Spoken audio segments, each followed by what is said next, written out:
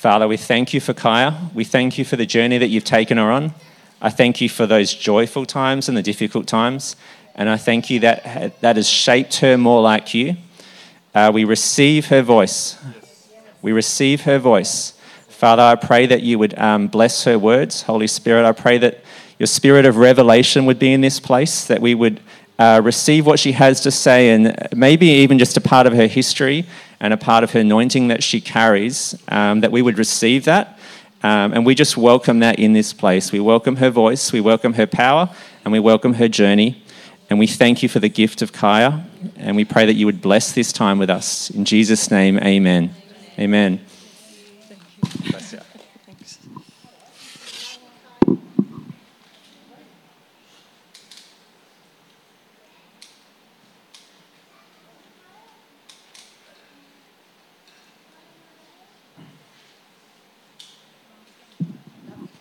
It's hot today. This church is such a blessing to be a part of. Greg's already got me crying before I even start today. It's just a privilege to get to speak. I love getting to work so closely alongside Brad and Greg with the crew. We have such an alignment of heart. Even when we were kind of talking about the messages in the last few weeks, we were scared we were going to steal from one another in what we were going to share. And so it's been such a beautiful thing to get to just journey with these guys. Brad usually talks for a very long time. I'm not so much of a talker, so this could be really short or really long. We will see. But I don't want to so much give a teaching today as much as kind of share a bit of what the Lord has been challenging me on and stretching me in the last couple of years, which really relates to many of the things that Brad and Greg have been talking about over the last couple of months. So I hope that's okay with you today. The reality is what I share today isn't really what you're going to go home with. It's only what the Holy Spirit writes on your heart today that you're going to go home with. And that's my prayer today for you. It's kind of funny. So many times I've had people come up to me after I've shared and they're like, this is what God shared with me about your message. And I'm like, I didn't even say that. Like in the beginning, I would get really frustrated because I was like, that wasn't my point. You didn't get the point. And then I started to see the beauty of the Holy Spirit and how he speaks to each of us so individually. So I wonder if right now we could just take a moment. And if you can, put 2 feet on the floor. Yes, even you, Rochelle. Feet down. Yep. And just put your hands open on your legs. And it's just a posture of attentiveness towards him. And in your own words with him, just have a conversation about how you're feeling, laying down the things that are distracting you. And then just invite him into this moment.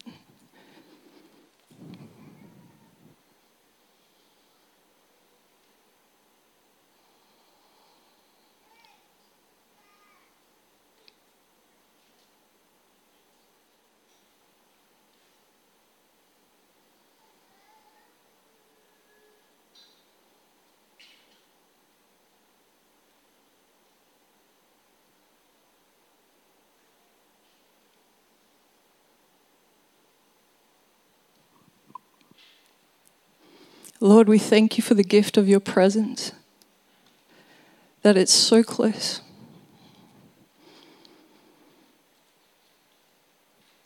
And Lord, I ask for a grace of a deeper awareness of your presence throughout this time.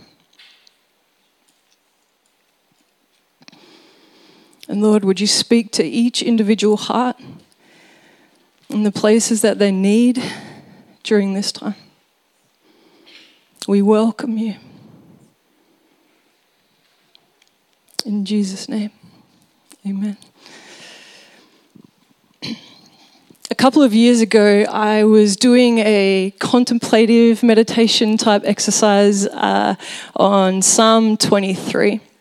And during that time, the Lord gave me a very, very clear picture that I've never been able to forget. It's right there in my mind all the time. And just so you don't think I'm super spiro, it doesn't happen all the time where I get these real clear pictures. It was one of these rare ones. And in this picture that I saw, it was like I entered this massive room, like a massive banquet hall, and there was this long table right down the middle, real long, so long that I couldn't even see the end of it. And on the table, it was filled with food, delicious food. The Lord knows my heart. All this food, grapes, everything.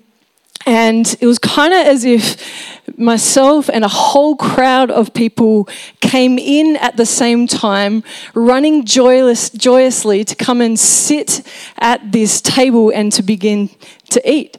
And it was like some of us had come in from playing, others of us had come in from working hard, but it was like it was time to come and eat and enjoy this feast at the table. And so I come in, I sit down, I start eating, I see people throwing grapes at one another. It was just this real joyous moment. And then I looked down the table, and a few seats down from me was an empty chair.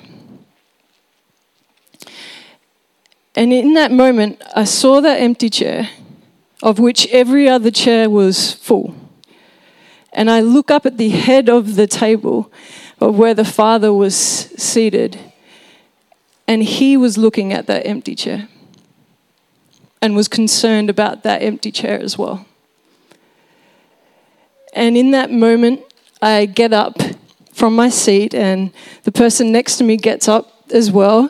And I realize that I'm wearing armor, like cool silver, old school armor. And I walk up to the head of the table, to the Father, and he stands up.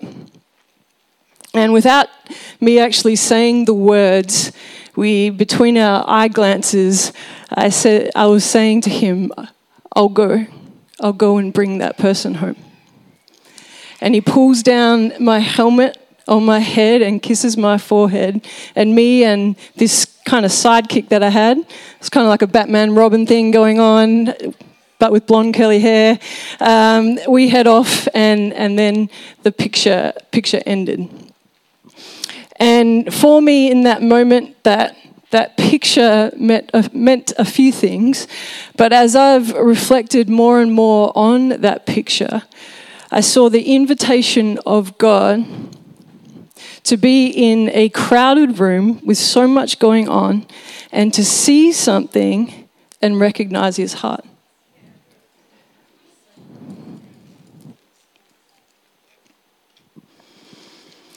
In Matthew 5:8, it says, "Blessed are the pure in heart, for they will see God." And that they will see in the Aramaic is a present tense, not just future. And in the Greek, it is a progressive tense, so they will continually see God. So there's an invitation that we can see God now. But I don't know about you, but my guess is that as you walk through your everyday life, you don't physically see Jesus. You don't walk in a room and he's over here and he's like, "Whoo, I'm over here." And I also don't think he's like playing that game, we do with kids, that hot and cold go game where you hide something and you're like, getting warmer, hot, hot, hot. And the kid's like trying to find the thing. He's not like that. But I think it's more like what Jesus talked about in John 5, where he says, "I only do what I see the Father doing." And I don't think he literally saw the Father. I think he saw his heart.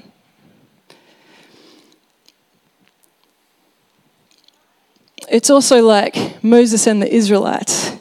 In Psalm 103, it says that the Israelites knew his deeds, but Moses knew his ways. So the Israelites could look back on something and say, God was in that, God did that. He parted the Red Sea. But yet Moses had this different relationship with God, where he knew the heart and nature and character of God, that he was able to walk with God. And that was the difference, as when they saw the mountain with the lightning and the thunder and the fire, and the Israelites looked at it and were like, we are not going up there.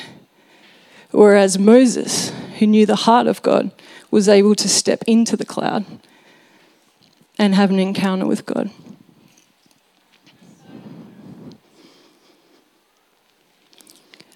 I want to share just two stories of how God's kind of shown me these showing me these things. That's quite challenging. And one is how we can see God's heart for places, and the other is how we can see God's heart for people. In 2018, I was invited to take on the role of lead pastor of a church in Bangkok. And at the time, the previous pastor had to step down from the role because of a moral failure.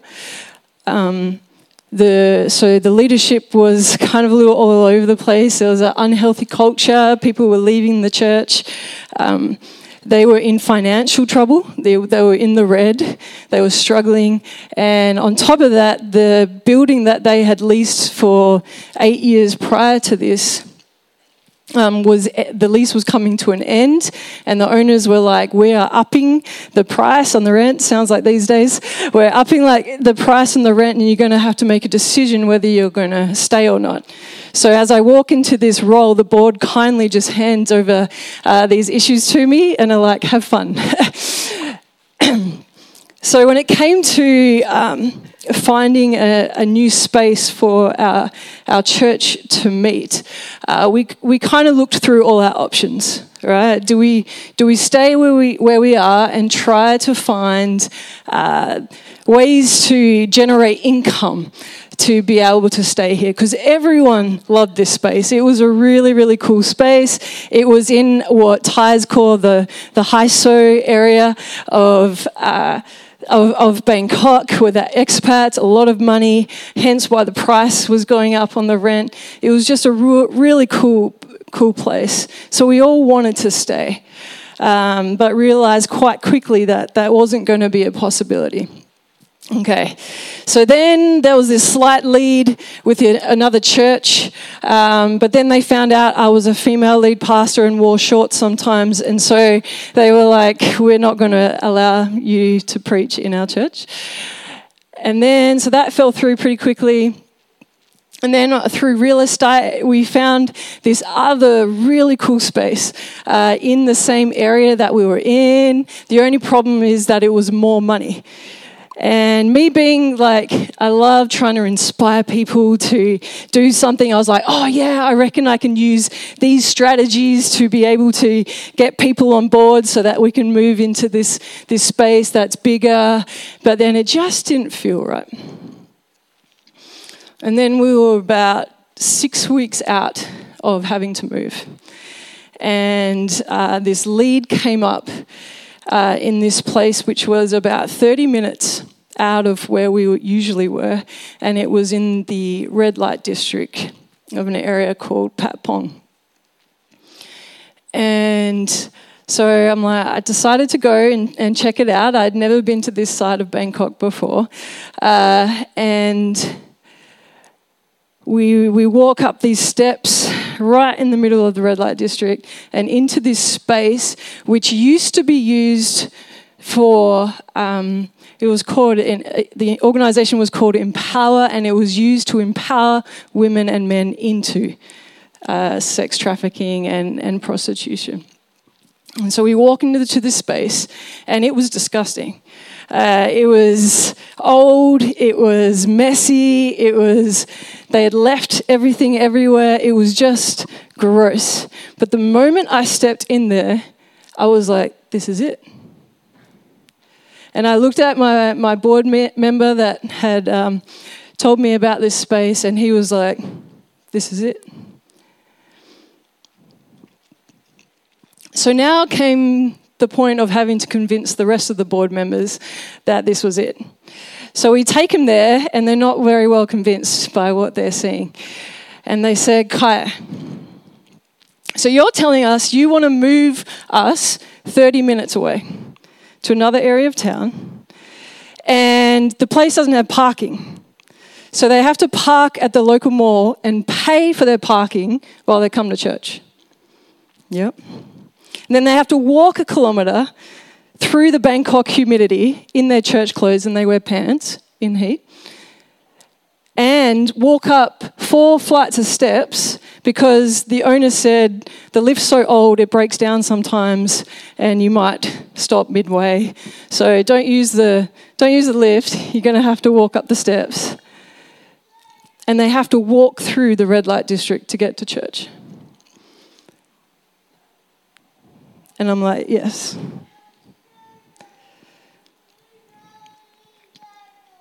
In the natural, it seemed stupid. It didn't coincide with all the church growth strategies that I had studied. I've also been in meetings with well-known church leaders that you would know the names of that have said to people, if you're going to plant a church, plant it in a rich area because you need their money to be able to sustain your church.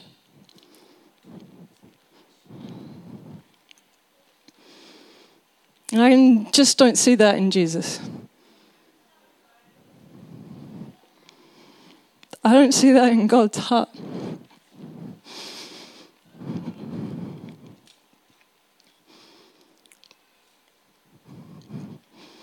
When God sent his son, he had him born in Nazareth. Even one of his own disciples said, "What good comes from Nazareth?"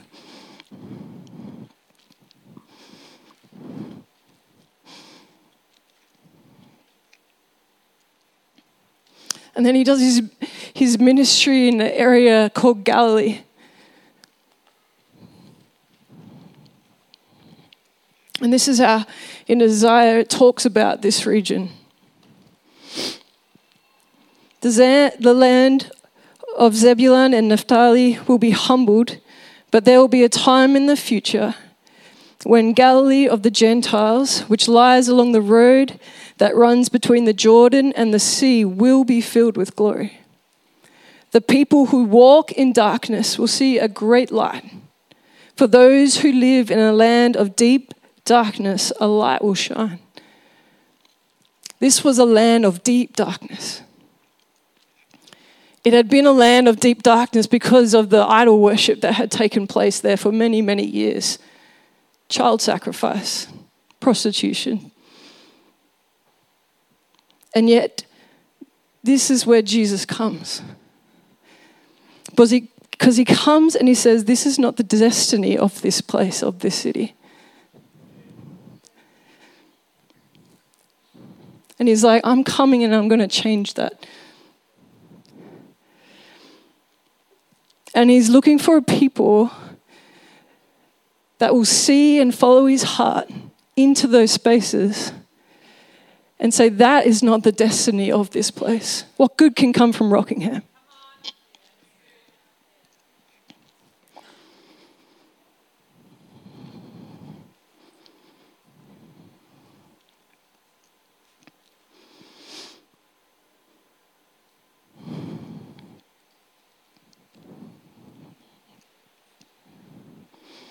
The reality is most of us are not going to go and plant churches in red light districts or any other thing like that.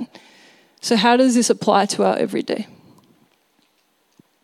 God is just as intentional with his church as he is with where you live, where your businesses are, and your workplaces. And the challenge I am kind of constantly like to challenge myself with, I should say, is how is where I'm choosing to live and where I'm choosing to work align with his heart? So once my lease of where I lived in the Haiso area finished, I went and moved to the end of the street of the red light district.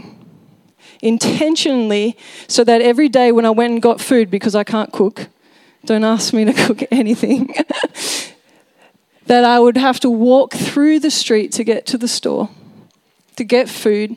So it gave me daily points of contact with the people and with getting to bless the street and the city. Intentionality.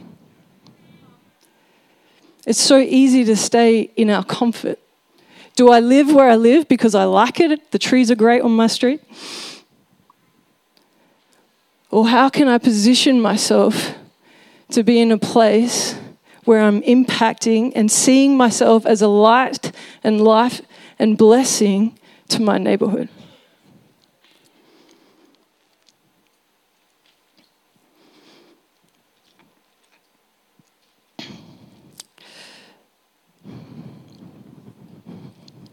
So we were in that space for about a year before COVID hit. And when COVID hit, obviously the red light district shut down. Everything shut down. We weren't able to meet in person. I ended up flying back home here and was leading the church online for over a year on Zoom calls. Everyone loves Zoom, right? And it came to the end of 2021, and I was starting to think through vision for the, I don't even know what year we're in. 21, and I was starting to think through vision for the next year. And so I gathered my core leadership group that I'd been building, and I realized that it was going to be time that, the red light district was going to start coming back. The community was going to start coming back. Tourists were starting to come back. And I was like, this is our opportunity, church. Like, this is our opportunity to really get in early, to start loving on and be really intentional in loving on the people of this city. And as I shared this with my core leadership team, and I was like, what do you guys think? Thinking they would be all on board. They were like, we don't really care about those people. We're not really passionate. We're passionate about other things like refugees in the city, passionate about those living in the slums, but we're not really passionate about those in the red light district. And I don't know anything more that can break a leader's heart than feeling like you've captured God's heart, that you've got a vision and you've got dreams for this place, and you share it with your team that's going to help you carry it out, and they're like, nah.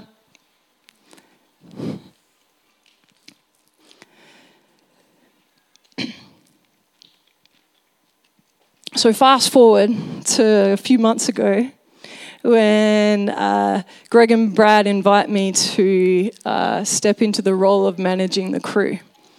Now, please wait till the end of this story to make a judgment on me, because if you judge me too early, you may not think I'm a very good person.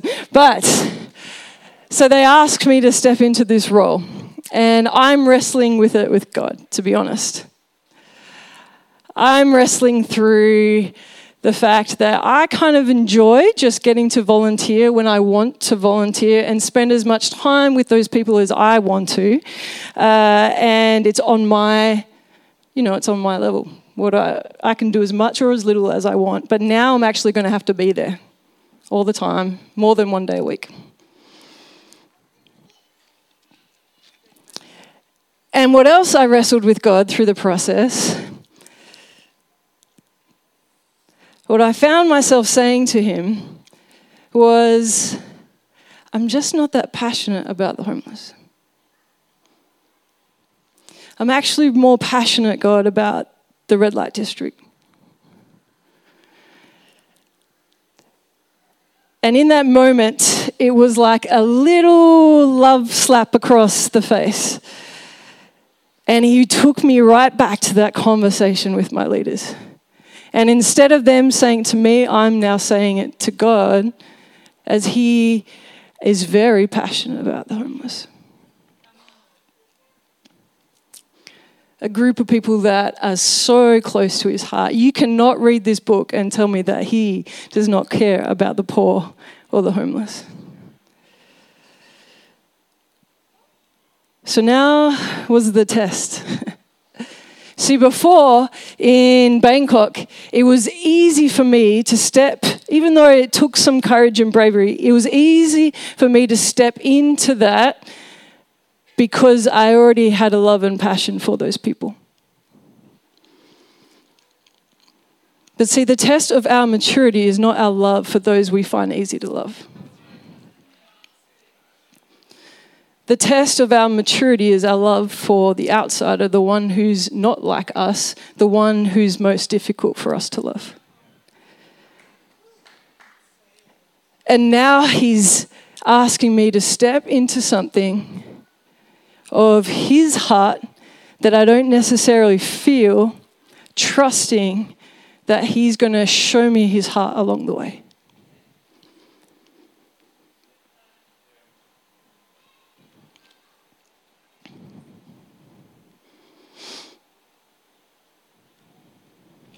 And what I've learnt through that journey of how to do that and to see it's all through story.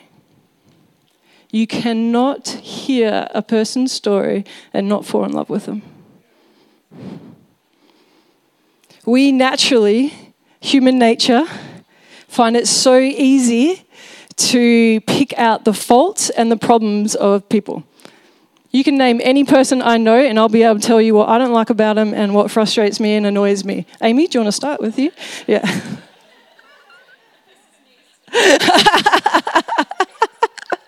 You're perfect, Amy. You're the only one that's... It's true, right? Like, if we're really honest. But Jesus knew what the world thought about the disciples that he chose. He was very aware.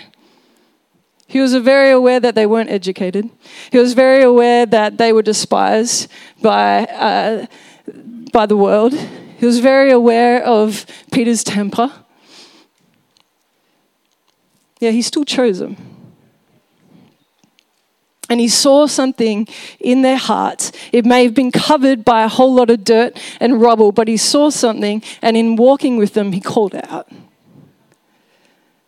And that's what we get to do. We know we're truly loving someone when we're less concerned about how they make us feel and more concerned about calling out God's original design and destiny in their life.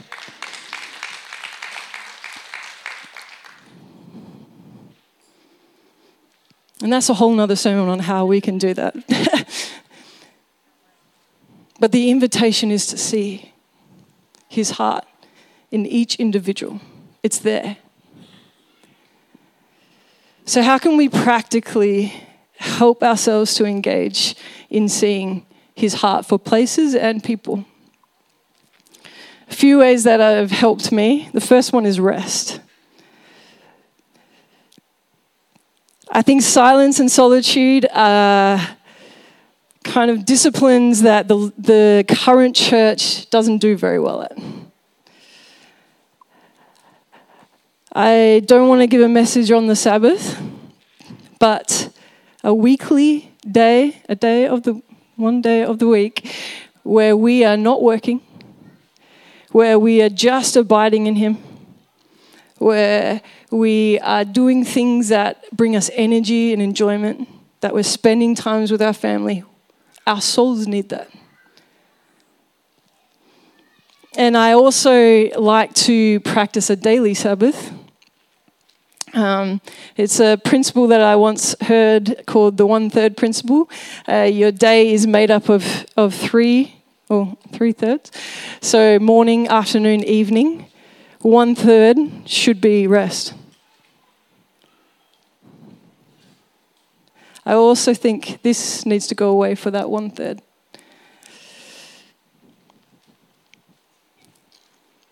Often it's not the enemy that is stopping us from seeing God. It's our own choices of distraction. So rest.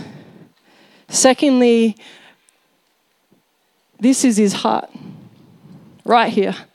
We have to be reading this. We have to be. Thirdly, continue on the heart journey. There will be nothing more that will rob you from seeing God's heart than your own orphan spirit.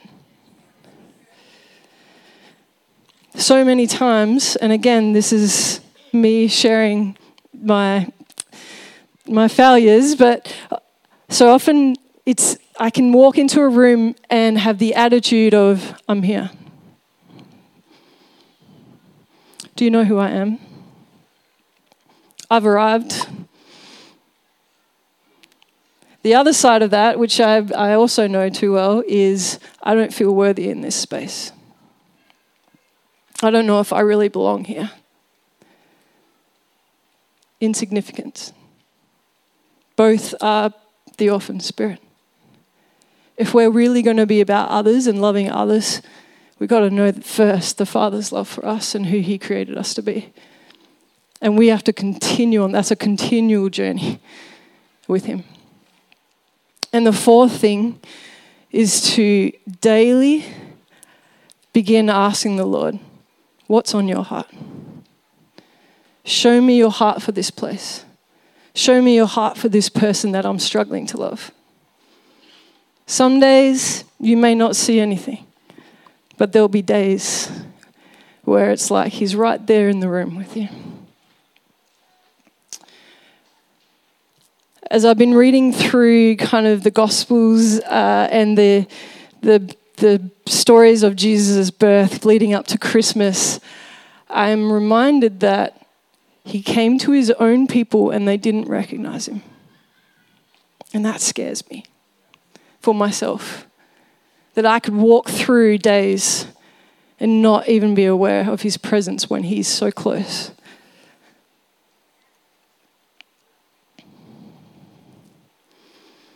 And in Luke 2 and 3, we're introduced to 3 people that recognized him. Simeon, Anna, and John the Baptist.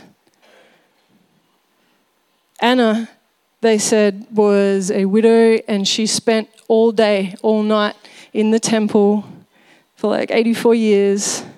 She would have seen many babies come and be dedicated to the Lord, but that day, when Jesus as a baby came in for his parents to dedicate him, she was like, that is the Son of God.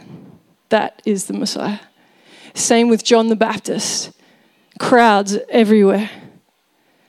And on that day, he pointed and he said, look, the Lamb of God who takes away the sins of the world. He recognized him in an instant. And I believe that it was because of their purity of heart. And by purity, I mean single-mindedness, single devotion, a hunger to see God and to know his heart.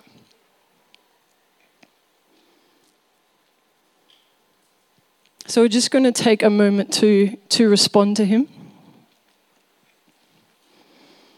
I trust the Lord's been speaking to you.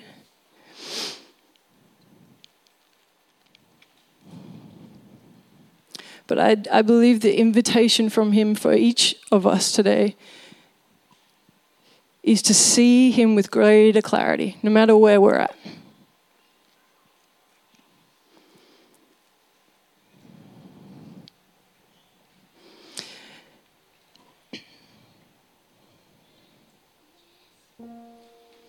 And if you are wanting to see differently, we would love to pray for you. That you would see his heart in your everyday.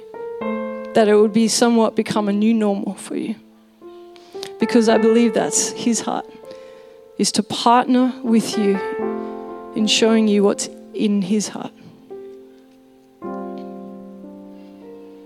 For some of you, response may purely look like repenting of your distractions. Or repenting of the other things that you've allowed your eyes to see. Some of you responding may look like just crying out to God with hunger. God, I want to know your heart.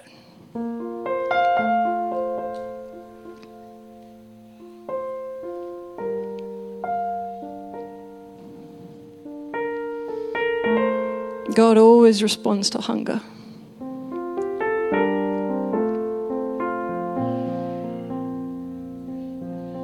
So if you want to start to come forward and receive prayer, then please come.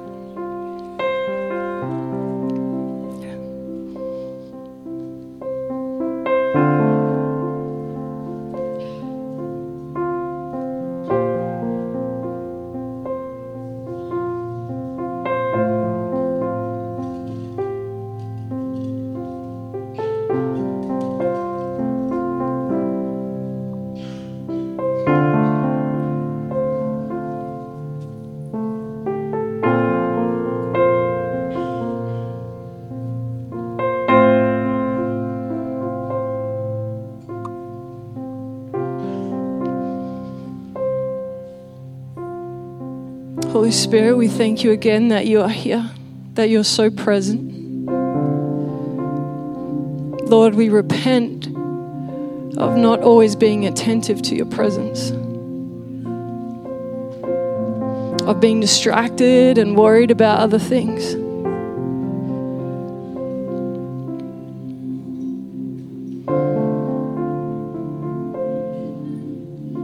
Lord, would you come purify our hearts?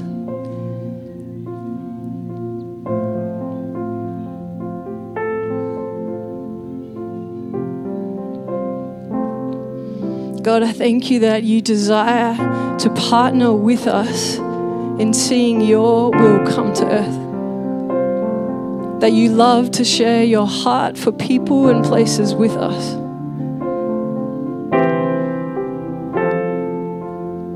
So Lord, would you give us eyes to see? Eyes to see your heart. Ultimately, it's a gift from you, God.